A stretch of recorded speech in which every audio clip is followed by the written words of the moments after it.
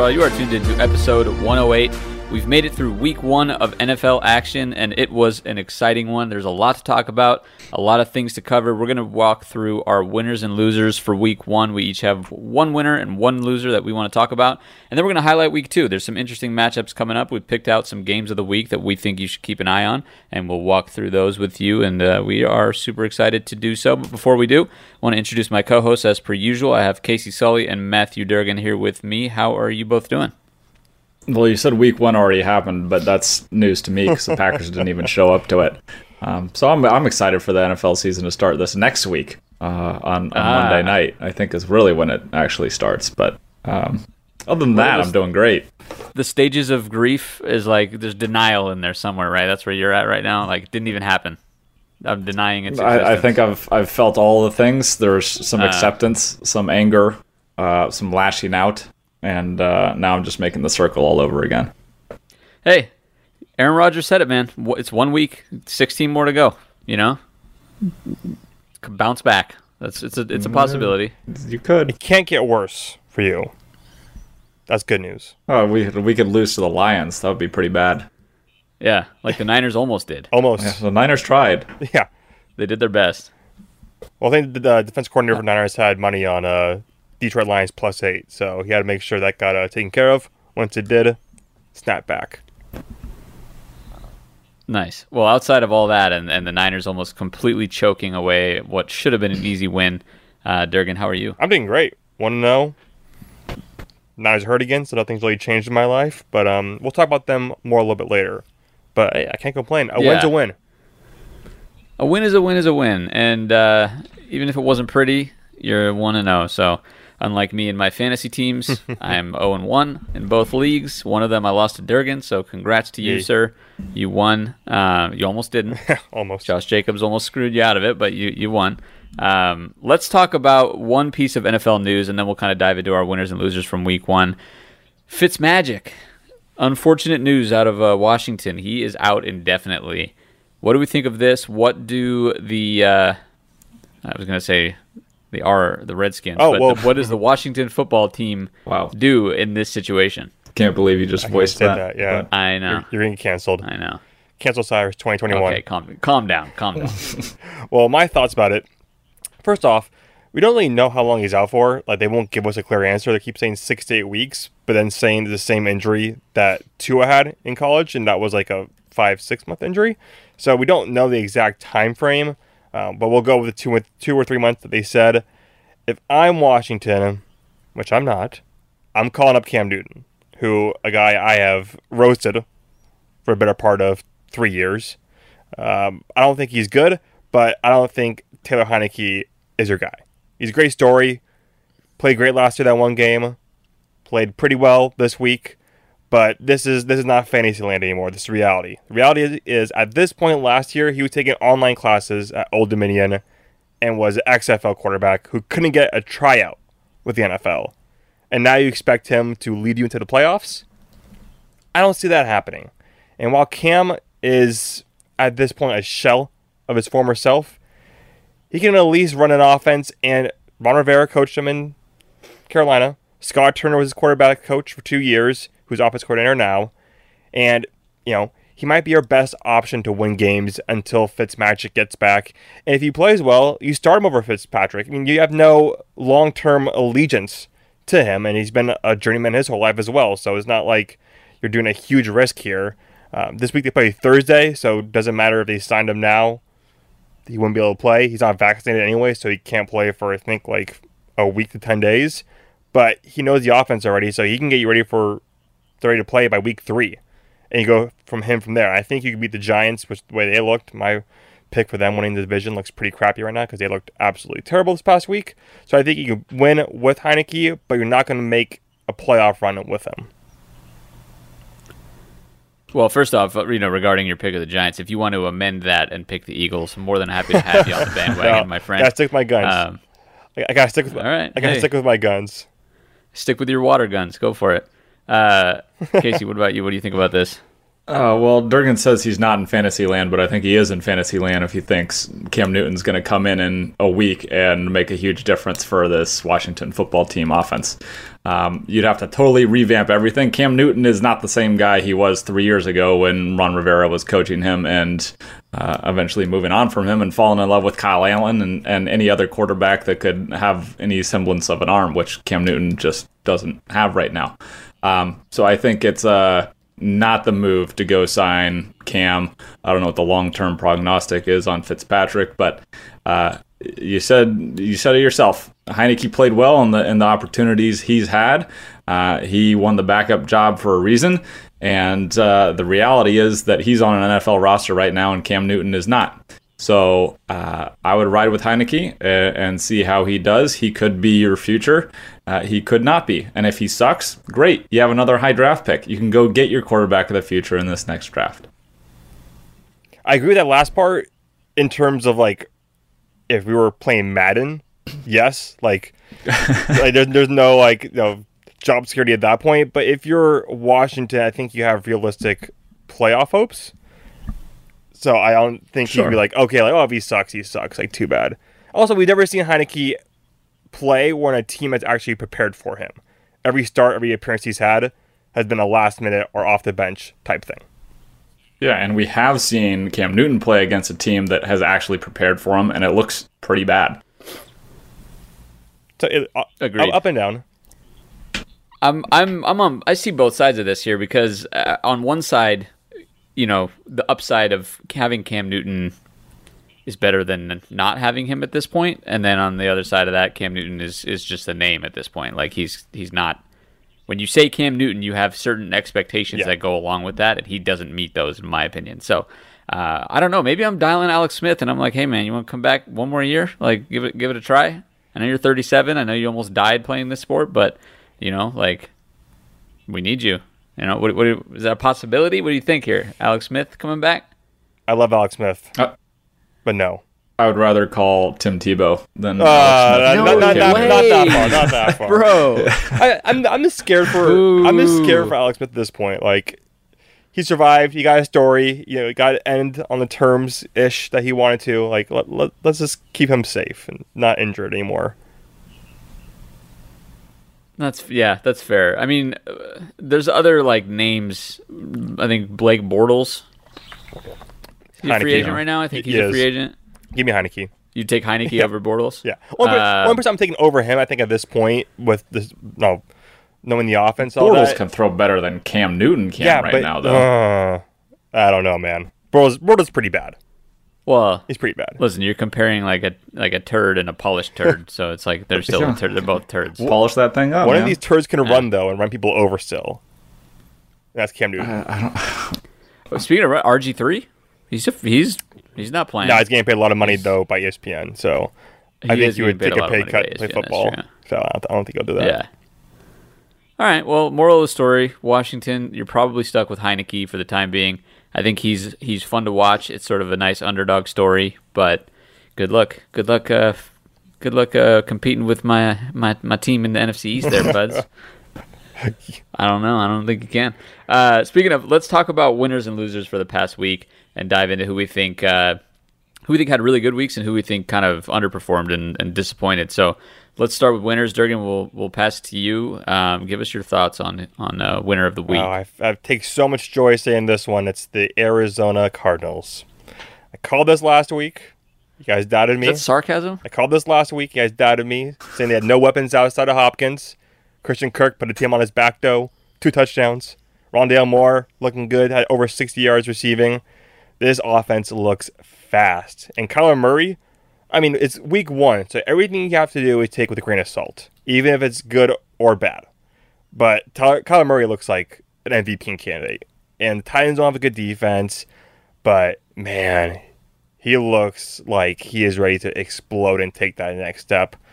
Their defense looks a lot better as well. Isaiah Simmons, who looked bad for the majority of last season, he seems more comfortable now. He was making plays. He had an interception, and they just beat the crap out of the Titans on the road, which is a tough thing to do. Totally stopped Derrick Henry for the most part.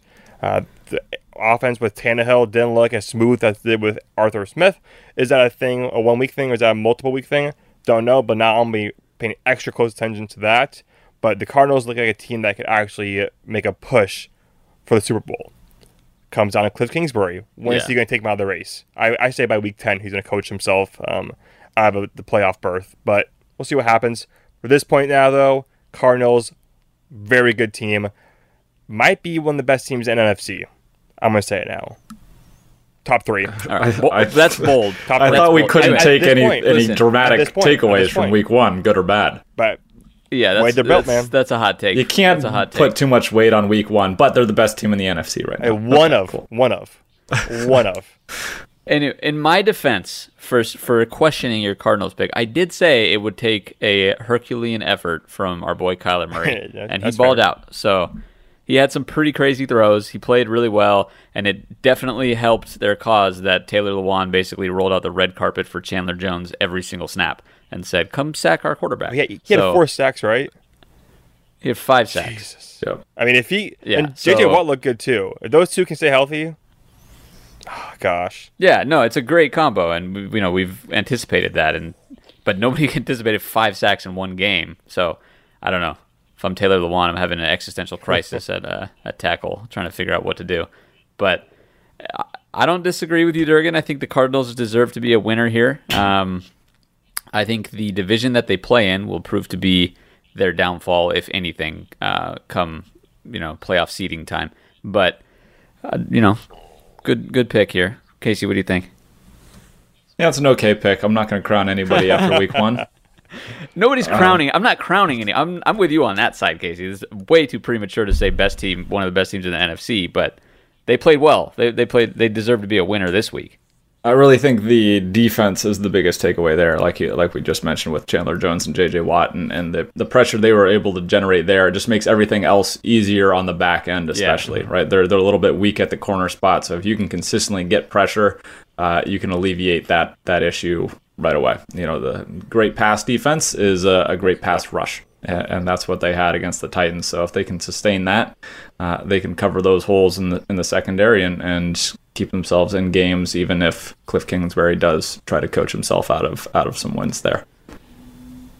Yep, couldn't agree more. Why don't we go to your winner, Casey? Who do you have?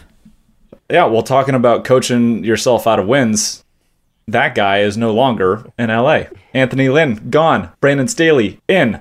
And look at what he's doing. He's winning the close games. The Chargers haven't done that since... ever? Ever. Yeah. Even with Phillip Rivers and Schottenheimer and all those guys back in the day when LT... That one year they were 14-2. That was their year, and he choked that year away too. So, yes. Yeah. Well... New year, new Chargers. They won a close game, and that in itself makes them winners. Herbert didn't look quite as steady as he did last year. He made a couple of mistakes. Interesting fumble out of the end zone, but also threw an interception and had some troubles against a very good Washington defense. But props to the Chargers offensive line. Those free agency pickups and draft picks really came in clutch there.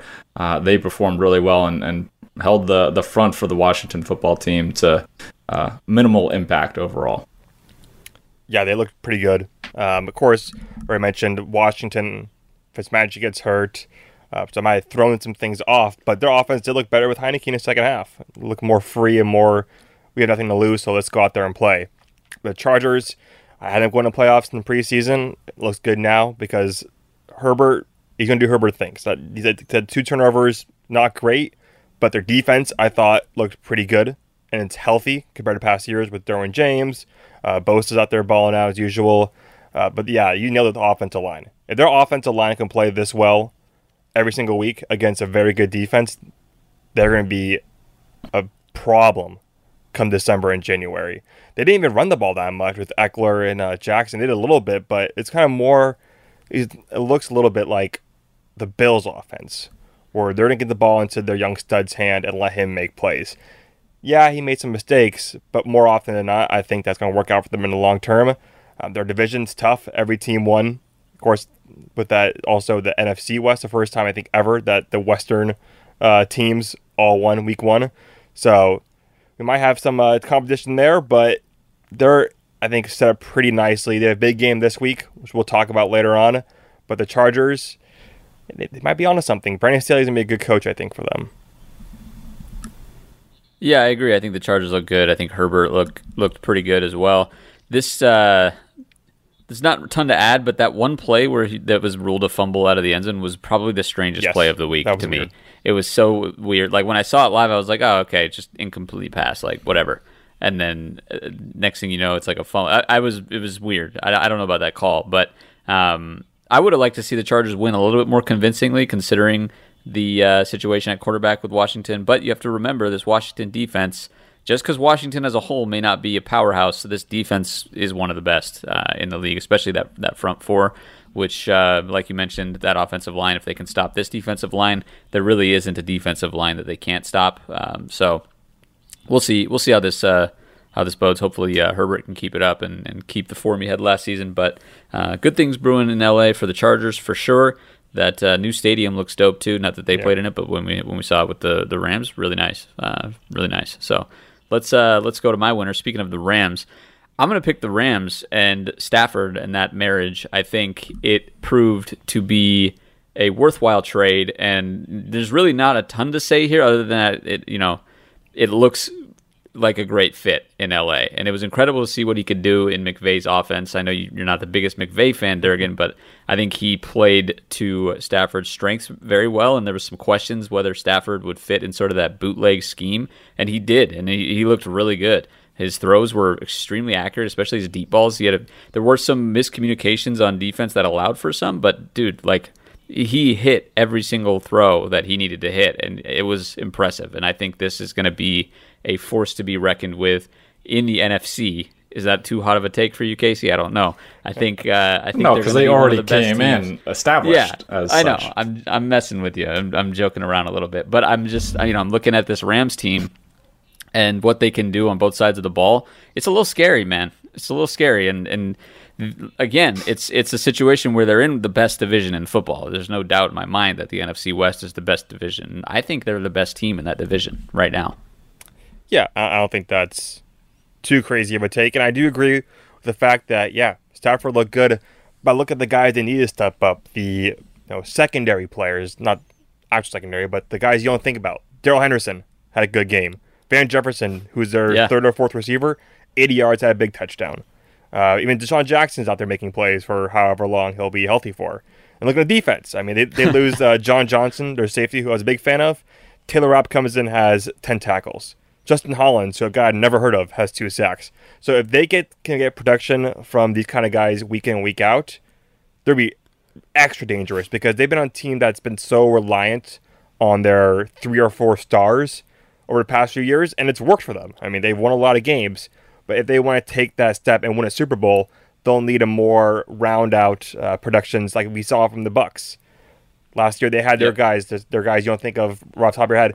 They make big plays in the playoffs. So if they can continue this, they'll be a very tough beat. I mean, the NFC West is going to be just a dogfight week in and week out, which absolutely sucks. It's at the point where it's always been the point where you can't lose bad games. You can't lose games to teams you shouldn't lose to. We'll talk about that later with the Niners and against the Eagles, but that's a must-win game just because you have to save your losses for the teams in your division. Could be a headache, but for now, boy wonder, Sean McVay, you're looking good. Yeah, the Rams look good. I don't really have anything to add, but they are who we thought they were. And as long as they can continue to produce at this level and if they can maintain that balance between offense and defense, that's just going to make them that much more difficult to stop. Yeah. So sky's the limit if everything's clicking for them. Yep, absolutely. Let's talk about some teams where the sky is probably unreachable and not the limit at all because they won't be anywhere near it. Let's talk about our losers of the week. Durgan, we'll throw it over to you. Kick it off with the first loser of the week. It's got to be the Jags. And it's not so much them losing because no one expected them to be all that good, is getting beat bad by possibly the least talented team in the NFL, the Texans. A team that's literally sitting their franchise player. It's inexcusable. Urban Meyer, you're not in college anymore, buddy. And there's already rumors that he wants out and that he's not liking the NFL coaching style. because you can't boss people around. You can boss around college kids, but when you're dealing with men, it's not going to fly. They're going to struggle. They're going to be a bottom 5 team. And Trevor Lawrence, he has interceptions, but he has some nice throws as well. But they kind of took the ball out of James Robinson's hand, which I didn't understand. He played very well last year. You got to have more balanced attack on that side. He got some receivers as well. He gets some nice play action, go deep. They just didn't have an identity.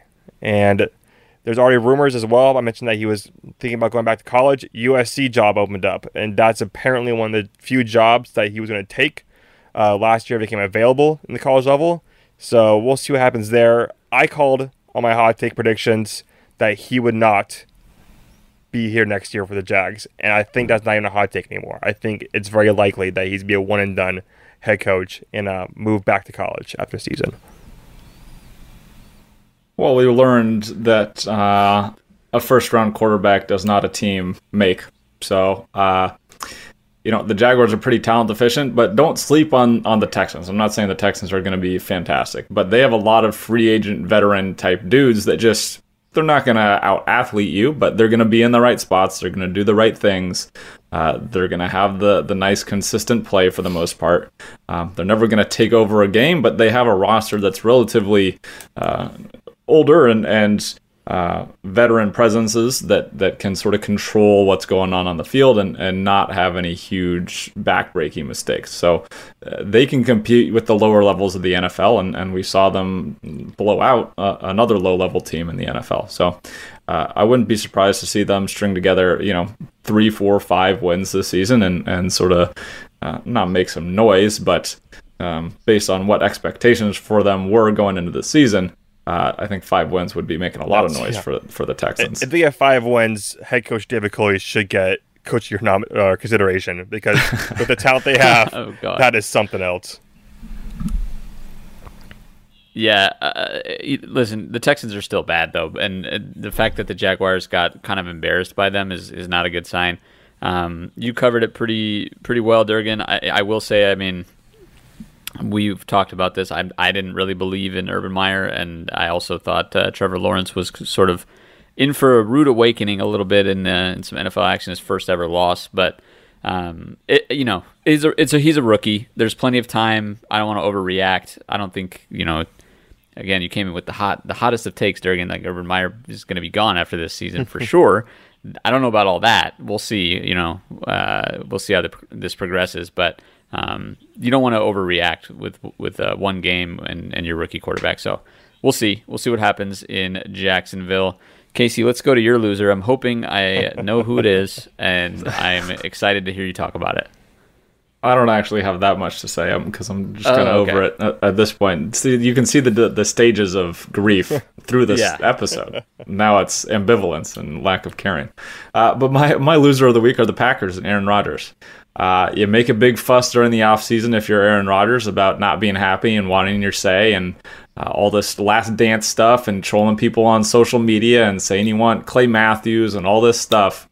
And then you go out there, no preseason work, you arrive late to training camp, you have this ugly long hair, and you just lay a stinker. That's only going to bring more negative attention to the team, to you. You asked for this attention. You brought this on yourself. And then you go lay a complete dud. And the guy that you really lobbied for, and Randall Cobb, to come over and play with you, doesn't even really get any snaps when you're in. And Jordan Love actually throws him the ball when Jordan Love is in the fourth quarter, and that's the first time Randall Cobb was targeted. So, right now, GM Brian Gutekunst 1, Aaron Rodgers 0. Hopefully they fix it. The defense looked bad. Joe Barry's defense did not look good. The offense had 2 drives in the first quarter before that last 2-minute drive. It just looked like a mess. It looked like 2018 Aaron Rodgers and not 2020 Aaron Rodgers. It looked like Rodgers when he was with McCarthy, like trying to sabotage shit and take deep shots all the time for no goddamn reason. It just seemed like the Packers didn't care. They seemed like so disinterested the entire game. And last year we saw them, get beat pretty bad by the Bucs. But at least in that game, it kind of started close and then got away from them as the game went on. Yeah. Pick here, bad play there. But both sides of the ball, they just seemed totally out of sync. And the Saints were the opposite. The Saints were fired up. They were excited. I mean, even credit to them because they weren't playing at home and they had a lot going on with the hurricane, but they came out ready to play. Jameis Winston looks, not terrible all of a sudden, which is the most shocking thing of the weekend. But I'm not worried about the long term. Well, I am worried about the long term of the Packers because Aaron Rodgers is going to leave them. But for this season, I don't think they're going to play this bad ever again. They'll have a nice game this upcoming Monday against the Lions, who, they don't quit either, but I think they'll get back to business. They'll realize, okay, we actually have to figure something out here if we want to win. If you lose this game to the Lions, 0-2, but it's a bad 0-2. So we'll see what happens there. But yeah, when it comes to this week, they looked pretty freaking bad for a team that went to the NFC Championship just a year ago. But the offensive line has a lot of moving pieces as well. You might want to explain that more, but they didn't have enough time for Rodgers to throw. They'll get healthier as the season goes on. Yeah, I'm not worried about the long term of the Packers either, really. I'm a little bit worried about the short term. I think they may have a little bit of a stretch here where it's a preseason in the regular season, which is a little bit of an issue. But also hate Aaron Rodgers' hair. Very, very concerned about that personally. But in general, good teams don't have performances this bad back-to-back. And the silver lining in all this is that every team in the NFC North lost. So it's sort of a blank slate. I know it's not ideal for tiebreakers in the NFC and all that, but it is what it is. They'll bounce back. There's 16 more games to play. I still think the Packers are in the best position to win this division, even though they shit the bed here in week 1. But we'll see what happens. I think also the other thing I want to point out, really interesting stat line from Jameis Winston. He had under 150 passing yards, but 5 touchdowns, which is so strange. And I think it also speaks volumes about the Packers sort of putting them in really, really good situations and kind of how much that played into the Saints winning the game as well. So anyways, the Packers will bounce back. Does it suck? 100%. Is there cause for concern? 50%, maybe. There's, we'll see. We'll see what happens. But I'll dive into my loser of the week here. I have, and it kind of pains me to say this because I'm on the hype train here, but the Browns, I'm going to pick them as a loser. They have been the worst Week 1 team in the NFL since 2005. They're 0-16-1. They have 16 losses and 1 tie in NFL openers since 2005. And they had this one in the bag against potentially one of the best teams in the NFL. They had a 29-20 lead, and they basically just collapsed in the last 10 minutes of the game. The defense gave up a 75-yard touchdown to Tyreek Hill. There was a bobbled punt, which basically put the Chiefs in a position for pretty much a gimme touchdown. And then you combine that with the offense in general just being anemic at the end of the game. 37 total yards in the last 10 minutes of the game. They choked this one away. There's no way around it. They were pretty dominant throughout, and then they just handed it to the Chiefs and said, Here you go, Mahomes. Go ahead, beat us." So KC's a good team. Kansas City's a good team. They earned the win as well, but the Browns played a big part in this in losing this game. So I'm going to have to pick them as a loser, even though I think they played well, and I'm excited for the future of this team. And they were a victim of the Chiefs special, which is let's sleepwalk for 3 quarters and then turn it on, hyperdrive in the 4th. So I am, not good for the Browns, but I'm not worried about them, like you said, long term, because the Chiefs are the Chiefs, and the Chiefs don't lose many games at home. What I am worried about is that they had a chance to win the game with Baker Mayfield, and once again, he didn't come through in the clutch. He's a good quarterback, there's no doubt about that, but I don't think he's ever going to reach that elite level. And if they want to make a run, I think he has to play better. He can do it in the playoffs, he can turn it on, but you can't just rely on Nick Chubb and Kareem Hunt to generate your offense. And I think they have some offensive line injuries as well, which is concerning. Their defense looked pretty good. They gave up less than 30 points to the Chiefs, and a few of those touchdowns are kind of fluky. But for a majority of the game, they played very well. So long term, not worried. But we need to see Baker Mayfield continue to get better. He can't stay the same as he is now, or else they'll be the same as last year. I don't know if this is going to make sense, but as long as Baker Mayfield doesn't have to be the guy, he can be the guy. It makes total sense. I agree with you wholeheartedly. I was going to tell Durgan I like what he did outside of that last interception at the end of the game. I think he played well. He didn't make mistakes. He had a high completion percentage, over 300 yards. I'll take it, man. Just because your running backs get the touchdowns, whatever. You're winning games. So you're okay with him not being elite? Yeah. I'm not. Okay. I'm just saying the rest of this team's good enough that, I mean, Jurgen, that's been the formula for like the Niners for a while now. Yeah, but what did it get them? You guys have been to the Super Bowl multiple times, and then your coaches, choked. Did they win, though? But that's a different They story. didn't win. They didn't win, though. That's the thing. They didn't win. But them winning was not them not winning is not a product of the quarterback specifically. It absolutely was. There was a lot of other factors. That they had a chance. Debatable. A good quarterback makes that last throw that Jimmy did to Emmanuel Sanders. If they had a good quarterback, makes it. They win. We're popping bottles. I would still be drinking and for celebration, but instead I cry myself to sleep at night. Well, it's okay. Trey Lance will come to save you. That's right. Anyway, we interrupted Casey's thoughts. He's the guy, but he's not the guy, but he's also the guy. Go ahead, Casey. Something like that. Yeah, the guy that. That's all I got. The guy. If he doesn't have to be the guy, yes. He's a perfectly adequate quarterback that can move the chains, keep your offense on schedule, ride the play action, get him outside the pocket. Kevin Stefanski, I think, is doing a good job with him. The Chiefs just have some fucking special teams juju magic that when they're down big late in the game or need the time turned, like some unforced error happens on the special teams for the other team, and all of a sudden that swings momentum and they get back in. So just goes to show against elite teams you got to play almost perfect, and you can't have those kind of things happen. And unfortunately for the Browns, they did, and thus they lost. Thus they did. Let's dive into week 2 of the NFL now, and a few games that we think are worth mentioning and worth highlighting that we think you guys should pay attention to. And we'll start with a little hometown cooking here between Durgan and I. We got the 49ers versus the Eagles. Durgan, why don't we start with you? Yeah, I mean, this game is not a game of the week, but it's a podcast game, so we got to talk about it. Oh, it's a game of the week. Well, shocker here. I'm picking the Niners to win 31-24, and I think it's going to be a kind of comfortable 7-point win if there is such a thing. Last week was very uncomfortable 8-point win, but I think it's going to be a lot less stressful this week. Niners offense looked great last week despite Mostert doing the usual Mostert thing, getting hurt. I feel bad for him, but this happens every single season, and I think they kind of prepared for it. Elijah Mitchell looks really good, and while Trey Sermon didn't play, I think he's going to take a bigger step forward in the upcoming weeks. Actually, someone pointed this out. I think it was Grant Cohn, Niner writer. He said that years ago, the Shanahan's drafted 2 running backs, Roy Helu and Alfred Morris, in later rounds. And the exact same thing happened, where the later round guy, Alfred Morris, becomes the star, and the guy they drafted earlier kind of became the backup. And I'm fine with that as long as he can rush for 100 yards every game like Mitchell did, so I'm not too worried about that injury.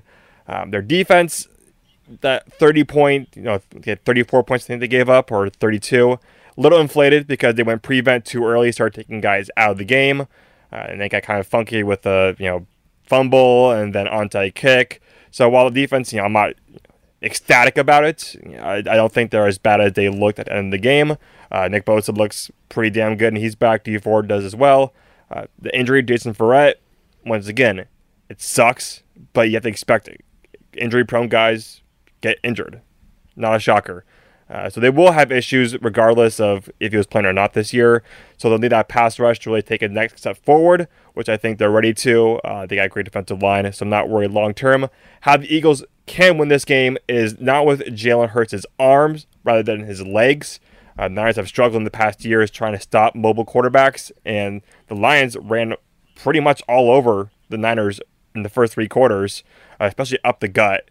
They're missing Javon Kinlaw, their defensive tackle, but still, I think if they run the ball a lot with Hurts and Miles Sanders, that's going to be their recipe. Keep the ball out of the Niners' offense's hands. It's going to be, a close game on paper, but I think the Niners can pull it out. Of course, I'm going to say that, though.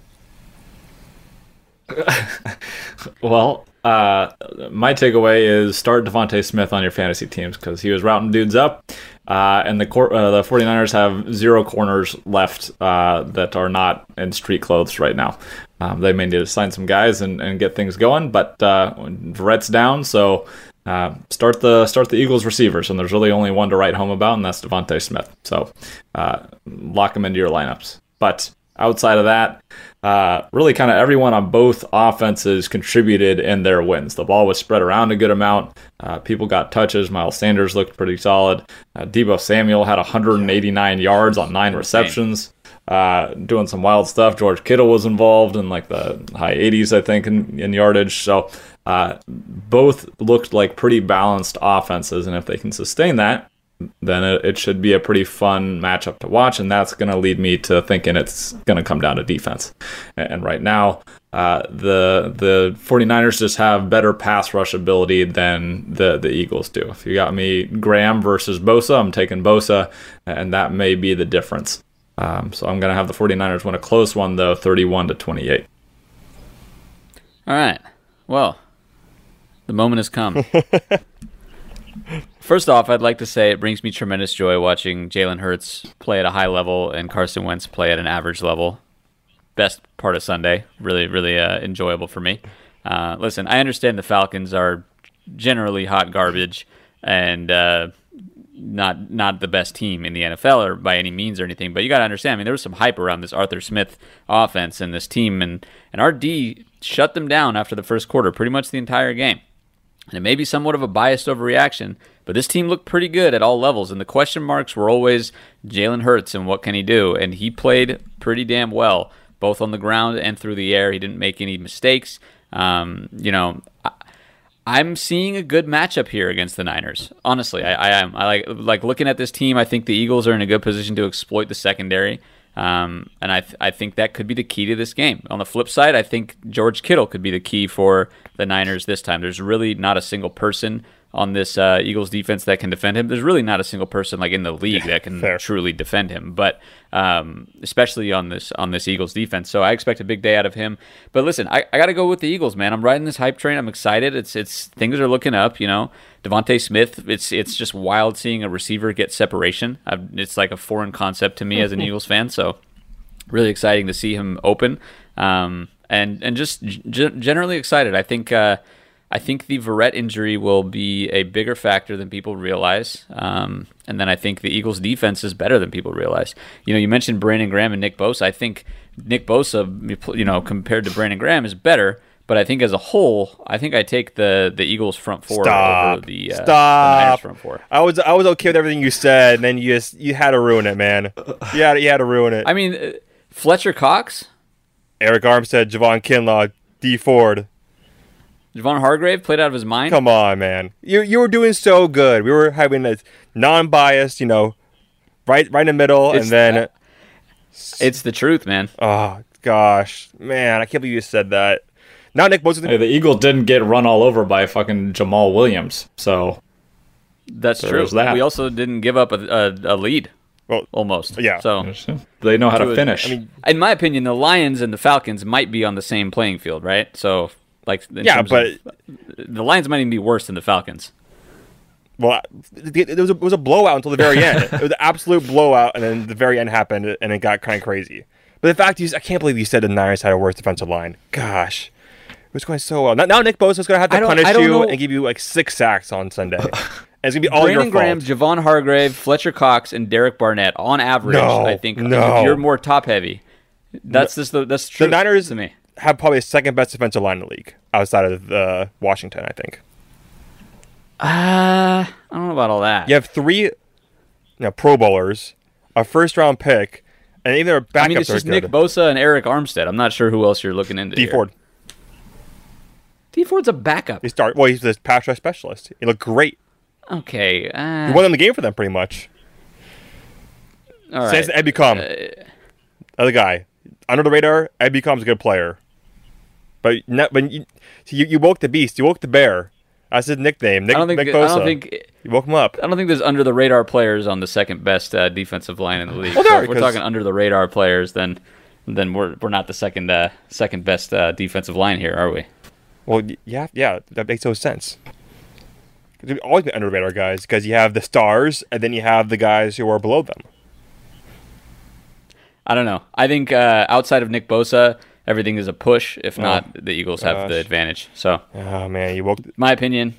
Different defensive schemes, of course, but it is what it is. That's the truth. We'll find out. We will find out. That's the exciting part of it. Of it. We will find out. We will find out. Yeah. All right. Well, enough of this hometown bias here from both of us. Let's talk about another game. We got the Bills versus the Dolphins. This should be an exciting one too. Yeah, my Bills were almost my loser of the week because they blew a lead to the Steelers, who actually might not be as bad as we thought they were. They look pretty sound. I wouldn't say good, they look sound. It looked like a very Steeler-like team, so not shocked there. But the Bills need this win more than the Dolphins do. And while the game is in Miami, they had a huge win on the road in Foxborough. That sets them up nicely. But if the Bills go 0-2 to start the year, you got to start to worry. And Josh Allen didn't look phenomenal. I mean, he had a good game, but he couldn't get the ball in the end zone. That'll change. Devin Singletary didn't look bad either. So that was a nice little bounce back for him. Dolphins, I like them, but I think they're kind of caught in a tough position against the desperate Bills here. So I got them winning 38-24. Yeah, not super impressive days from either offense last week. Both lacked consistent offensive production in week one, and both against pretty solid defenses. But you would like to see a little bit more, especially from Josh Allen and the Buffalo Bills. I think against the Steelers there. Just need to finish drives and make sure you're putting points on the board, because the Buffalo defense played really well for a long time and ultimately ended up giving up some scores late and then lost the game. But I think this is going to be a pretty close game sort of all the way through. They seem relatively evenly matched, with the difference being the quarterback position. If Josh Allen can play like we know Josh Allen can, then they should win. And if he cannot, it's going to be a back-and-forth battle.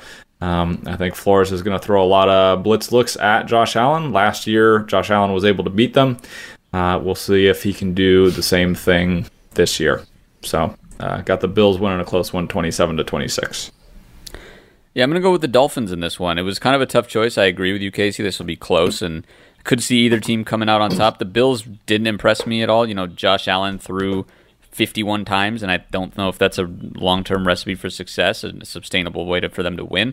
They're a little bit one-dimensional, which we talked about before the season started, right? They just didn't run the ball tremendously well, and they don't really have that sort of lead back or anybody to kind of rely on. I mean, Devin Singletary played solid, but I'm just not sure about the Bills at the moment. I never really have been. That's something I've voiced, and we saw Josh Allen sort of regress to the mean here a little bit in week one. So we'll see how long that lasts and how he plays. I think Miami will surprise some people in the long term, though. They're getting Will Fuller back, which we haven't seen him in a little bit, but when he played, he is a definitive game changer in my opinion. So I would keep an eye out for that. I think him, Jalen Waddle, and Devontae Parker is going to be a pretty deadly trio of receivers for Tua. So now Tua, it's your job to get the ball to him. So please do, because I have Will Fuller on my fantasy team. So, but otherwise, I could see this going either way. I like this Dolphins team a lot, though. I think they're pretty good on both sides of the ball, and I like their coaching staff. So I'm going to go Dolphins 24-23 against the Bills. Next game, we got the Titans versus the Seahawks. Yeah, so if the Titans can't stop the Cardinals' passing offense, they're not going to be able to stop the Seahawks, reason why I have the Seahawks winning 28-24. The Seahawks defense isn't great. I think it's worse than the Cardinals one. So the Titans, they can't afford to fall behind like they did against the Titans. They have to be aggressive really and feed Henry often. If they fall behind by 2 scores again in the second quarter, I'm not sure it's going to be the same result. You're not going to be able to come back. It doesn't matter how good Tannehill is. That team has run through Derrick Henry. But Seahawks, they'll have that fake crowd noise pumped in there, and cheating as usual. So that's why they never lose home games. Close one, but the bad guys up north win, unfortunately. Yeah, I have the Seahawks winning as well, 31-27. Derrick Henry's got to get going. Only 58 yards on the ground last week. And AJ Green and not AJ Green, AJ Brown and Julio Jones couldn't do enough. They had some nice spots, but couldn't do enough to get the Cardinals to loosen up their run defense and let Derrick Henry get going. So you got to do one or the other. Either you got to start winning the run game, or you got to make people pay for loading up against the run and hit Julio and AJ. So I think there may be some ironing out to do. New offensive coordinator, lost a couple pieces, getting chemistry with Julio, and now you need a new tight end, and Taylor Lewan looked terrible, but you got to get that figured out if you're going to have a successful season, because the defense is just not quite there yet. They're going to be average at best, and that's going to be a tough ask to ask your defense to come up big and make stops, especially against Seattle. So I got the Seahawks winning, like I said, 31-27 over the Titans. I'm going to go Titans with this one, and lucky for the Titans, the Seattle defense is also average at best, so I'm expecting a little bit of a shootout here, a little bit of a back-and-forth game, so we'll see what happens specifically, but I'm thinking this loss, sort of embarrassment for the Titans week 1 will fire them up, and we've talked about this, pretty good teams don't lose games in embarrassing fashion back-to-back traditionally, so whether they win or not, I'm expecting a bit of a bounce back here. I think Derrick Henry's going to run all over the Seahawks, expecting A.J. Brown and Julio Jones to get something going as well. So the question will be sort of who is leading at the end of the game, as it is always with any game. But because this will be a shootout, I think back and forth, and neither team will really stop the other on offense. Who's going to be up at the end? And I'm gonna go on the Titans here on this one. So I'll say Titans 30, Seahawks 27 in a bounce back performance from Tannehill and his team. Let's go to our next game. We got the Chiefs versus the Ravens. Yeah, so Mahomes has never lost to Lamar. They've played the last 3 years, and he's won every single time. Ravens are coming off a short week where they blew a game against the Las Vegas Raiders. They were banged up going into that game, and it got worse. And you're playing the Chiefs, who are an absolute offensive juggernaut. It's just a tough matchup at this point. The Ravens, I think they're slightly overrated, and their offensive line is an actual problem. Particularly against a team like the Chiefs, that's going to blitz nonstop. I mean, we saw Max Crosby, Carl Nassib, Ngakoue get tons of pressure on Lamar last night. He can only do so much as a runner before he shot puts the ball, a little dart into the ground like he did it several times last game. But yeah, it's going to be a blowout, I think, honestly. 41-24 Chiefs.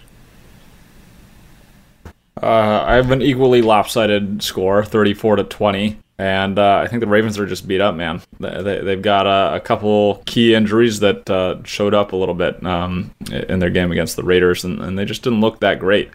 So I don't know if they have the horses to stop the firepower of the Chiefs, or at least the horses on offense to keep pace with them.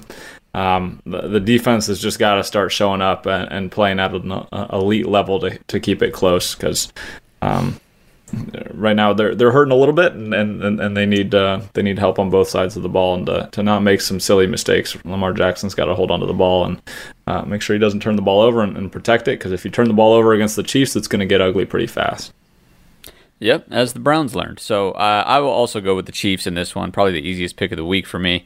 Ravens look kind of bad, man. Like, they didn't look great. The Raiders, in my opinion, didn't play super well, and they still ended up winning that game. So, you take away that one breakout run by Tyson Williams, and I don't know. It's even worse. So we'll see. Lamar looked pretty inconsistent, and I'm with Casey. This team, they've lost some key pieces, and it's going to be a tough early season for them. So we'll see how they bounce back. But I don't think the Chiefs are the team for them to bounce back against. So I'm going to go Chiefs 37, Ravens 24. And then we move on to the last game of the week. We have the Cowboys versus the Chargers. Yeah, this is going to be, I think, the most exciting game of the week, at least in terms of offense. Might be one of the highest scoring games of the year. But I think the Cowboys are going to pull this one out 38-37. Dak looked phenomenal against the Bucs, and the Bucs defense is better than the Chargers. And I just said the Chargers defense was good, not Bucs level good. And they haven't missed a beat on offense, the Cowboys, since the beginning of last year when Dak was still playing. Even buffet boy Zeke looks like he did last year, a part-time player. So he's going to get his 40 yards, and they're going to have Dak carry this offense. It's a home game, quote-unquote, for the Chargers, but it'll be all Cowboy fans. Herbert's a freaking stud, and the Cowboys' secondary is terrible. Whoever has the ball last will win. And, it went one way for the Cowboys last week where they didn't have the ball at the end. I think they will this time and win a last-second field goal. Also have the Cowboys winning 27-24. It might be wild to say, but I was actually kind of impressed the Cowboys gave up 31 points to the Bucs. Like they look a little bit more improved despite the end box score. Micah Parsons was flying around. The defense looked overall better than it did last year. And if they can just be serviceable and not lose the Cowboys games, that's going to be a huge help for them, especially if they're clicking on offense like they have been. So optimistic for the Cowboys overall this season. As long as everyone stays healthy and the offensive line doesn't fall apart, which it may be now. La'el Collins out and Zach Martin dealing with injury. So as long as they cannot totally fall off the deep end there, I think the Cowboys will give a lot of people a run for their money and push to win the division and maybe even make some noise in the playoffs. Yeah, man. As much as it pains me to say, this Cowboys team looked pretty good against the Bucs, and the Bucs are a team that I predicted to return to the Super Bowl this year. So if that's any indication, I think the Cowboys could be in for a good season here. Unfortunately for me personally, but against the Chargers specifically, the Cowboys looked good last week. The Chargers looked pretty good, but I didn't see the same sort of offensive prowess that we did out of the Cowboys, and Dak Prescott did look pretty damn good. And that defense, they played. I was expecting really just a shit show on defense. Like I was thinking Tom Brady would come in and tear them apart, but as bad as that secondary has been pinned to be, as bad as that defense as a whole was last year, they played pretty well. Like they held their own. I don't think any team is going to come in and just truly shut down the Bucs this season. But the Cowboys, they had some stops when they needed to. I think it was Trayvon Diggs. He had a really, really key breakup on one of those plays that was I think an easy pass to Gronk, I want to say. I forget who it was. It was somebody. But, they made some plays when they needed to, and the defense surprised me because I was expecting tons of mistakes. I was expecting surgical just ripping the Cowboys a new one. And the Bucs, while they won, didn't necessarily do that. So I think the Cowboys are going to surprise some people, and I hate saying that so much with every fiber in my being, but I think the Cowboys could be in for a decent season here. So I'm going to say the Cowboys beat the Chargers in a relatively close one, 33-27. So excited for that one. Excited for all of these. Really, it's going to be an exciting week in the NFL. That's going to do it for our coverage of our games of the week, of our winners and losers from week 1. Thank you for sticking with us. We really appreciate your support. We're excited. The NFL season is early on, but as you've heard here today, we already got some hot takes brewing, so we'll have more for you next week. Before we head out, want to give my co-hosts a chance to plug some content that you should keep an eye out for. Casey, what do you got coming up for the listeners? Yeah, more in the Football 101 series. So working on fronts right now if you want to sort of understand at a deeper level, especially if you're a scouting type person and want to understand how guys fit in different fronts and how they may align and what that means. You can check that out. I'm releasing one of those every Monday. So I have the Okie front, and we're going to go to 4-3 under and 4-3 over and look at all this fun stuff that you can learn about. And you can check that out at weeklyspiral.com. Nice, yeah. Make sure to check that out. Durgan, what about you, man? What do you got coming up? To quickly follow up on Casey's point, you see all the stuff he covers, you see on Madden, but you don't understand what's actually happening, but now you do. So I highly suggest checking all those out. They're very informational. I'm learning a lot reading them, so very good job on Casey's end. I have a scouting report. Chris Olave, Ohio State, who just lost, unfortunately. But scouting report on him, which is already out. Awesome. Excited for that too, even though it's already out.